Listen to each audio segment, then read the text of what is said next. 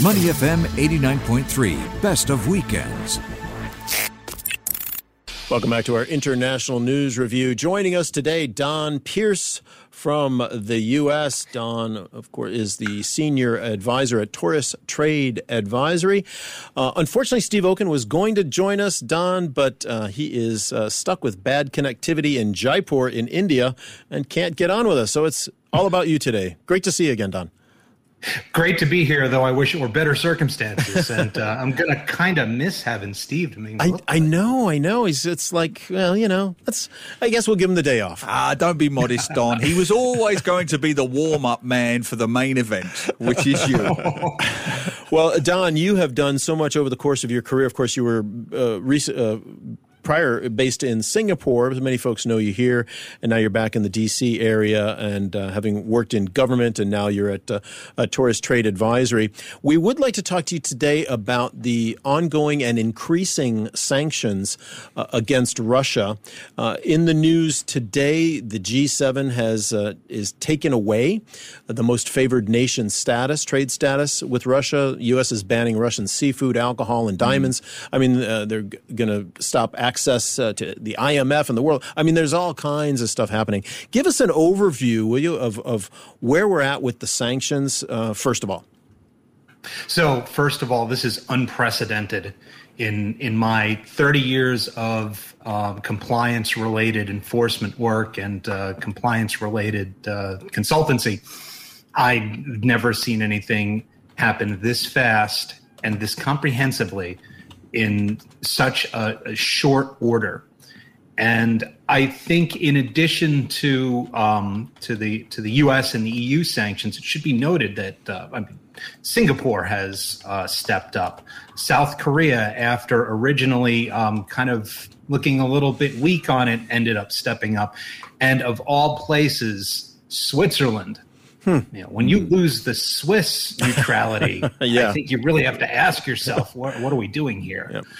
And I think, interestingly enough, for the Biden administration, this comes at an excellent time with regards to trade compliance, because the goal of the administration has been to push the idea of plurilateral controls.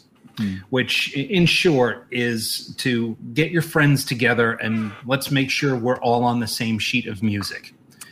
There are multilateral control regimes in place that, in theory, should be doing this already, but they require consensus. And as in the case of the Wassenaar arrangement on dual use and small arms controls, you've got Russia as a member.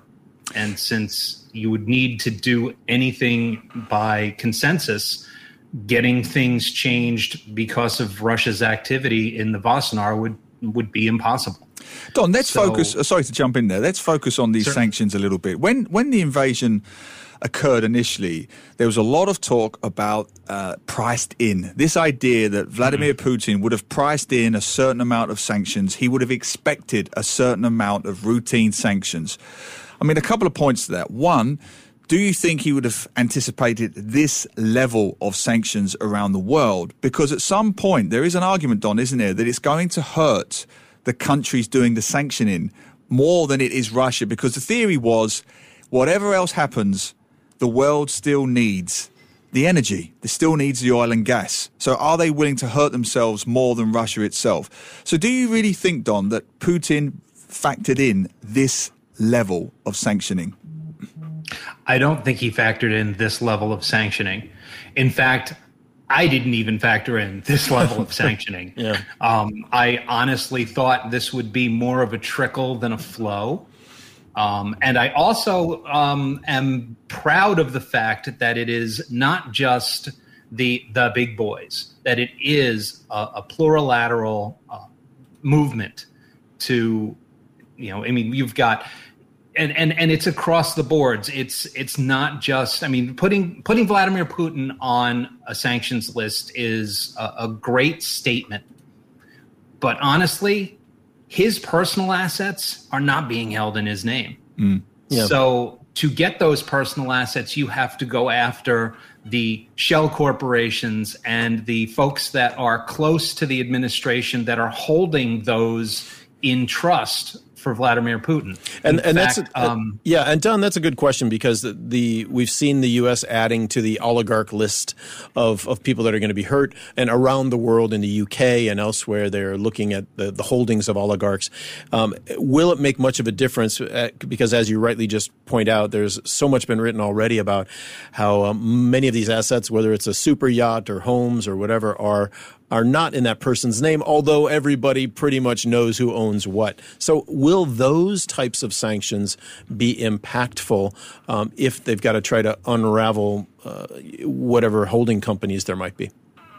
And that's already happening. In fact, there's a yacht in Italy that is believed to be owned for Vladimir Putin. I believe it's a $700 million yacht. I'm not too up on the luxury yacht costs nowadays, but and here's an excellent example of in this case, plurilateral action. The United States identifying an asset and working with the Italians to find out what can we do between our two systems.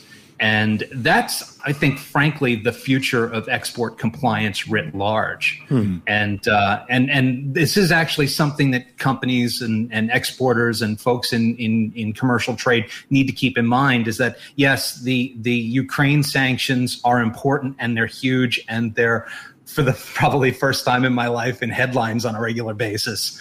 But just recently, the United States also sanctioned several companies that may have aided in the North Korean missile program, which, a couple of tests over the last 2 days that were allegedly for a satellite, but possibly for a multiple reentry vehicle bus. So I was going to say, let's bring it back, Don, to Putin and the impact it may have on the invasion.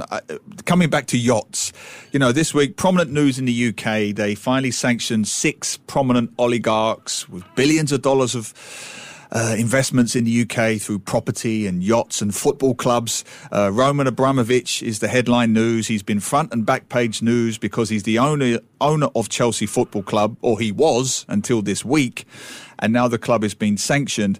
And the point being, as they go after these so-called Putin cronies, if you take the example of Abramovich, yes, he initially made his money with the breakup of the old Soviet Union in the energy industries. But the argument is, in recent years, someone like Abramovich has been increasingly detached from Putin. However, there is a link to one of his companies to, I think, the steel or some of the metals that are possibly used in the manufacturing of Russian weapons.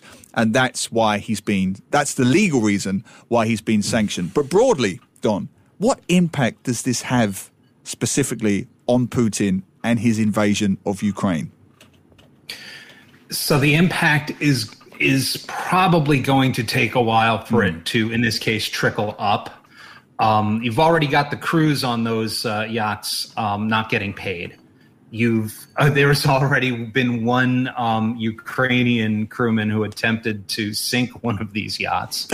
I didn't hear that story. That sounds fun. Oh yeah, that's great. That's great. In port in Italy, I believe he was released on recognizance. I have not followed up. That's great. Well, I think that falls under the category of a victimless crime. Yeah, this is where I'm going to be completely unprofessional, Don, and say editorializing. But the idea of a $600 million yacht being sunk just makes me laugh. It just hits me where I live, Don.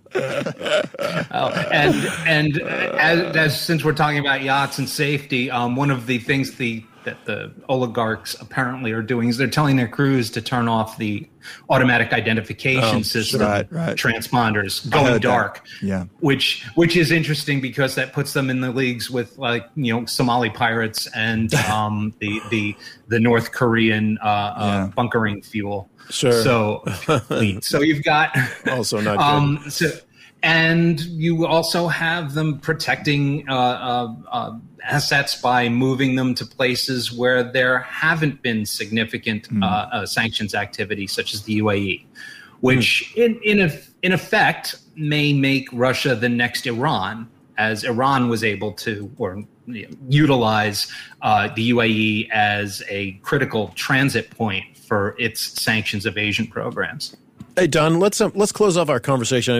Obviously we can talk all day about the different ramifications of this, but one of the arguments against heavy sanctions has been that ordinary people will be hurt more on the street. Already, the ruble has been devalued, people lining up at the cash machines. In all countries, not just Russia. I mean, UK fuel prices are going through the roof. Singapore fuel prices are already rising, Exactly. Yeah. Everywhere. And in the U.S., of course, over $5 a gallon for gas. So let's talk about the personal cost ex-oligarch, ex-Putin. What do sanctions usually do to regular people that have nothing to do with what's happening, frankly, from the military action? So you are already seeing an economic effect on the average Russian as with the average person worldwide. We are all dealing with incredible inflation we haven't seen in years, and it's going to be only that much more intense for the Russians. You're seeing Western organizations that are pulling out already. McDonald's, one of the first to establish a real presence in the Russian market. Marriott just announced, I think yesterday as well. Starbucks, and one or two many. WhatsApp, I believe. Yeah. It's funny. We had a Starbucks at the embassy for a while, proudly serving Starbucks setup, and the Secretary of Commerce on at one point came to visit, and Secretary Gutierrez was a big Starbucks coffee fan, so he had the first cup of Starbucks coffee in Russia. Wow. These are we kind of laugh, and it's kind of a big deal, but the problem here is that they are not pulling out specifically because of sanctions. As far as I know, coffee beans, no problem, but they're pulling out because of the social issue around the ESG and ESG factor. And honestly, probably because in about 6 months, nobody's going to be able to afford a $4 cup of coffee. Yeah. Wow. Yeah. Don, we do have to leave it there. Thank you so much for being with us today. Those of you who are also hoping to see Steve Okun, unfortunately, Steve had some connectivity problems from India, but we'll be back next week. And Don, we certainly hope to have you back on again very soon as well. Always great to talk with you. Thanks for coming on. Thanks so much. Always great to see you guys. Have a great day. To listen to more great interviews, download our podcasts at moneyfm893.sg or download our audio app. That's AWEDIO. Available on Google Play or the App Store.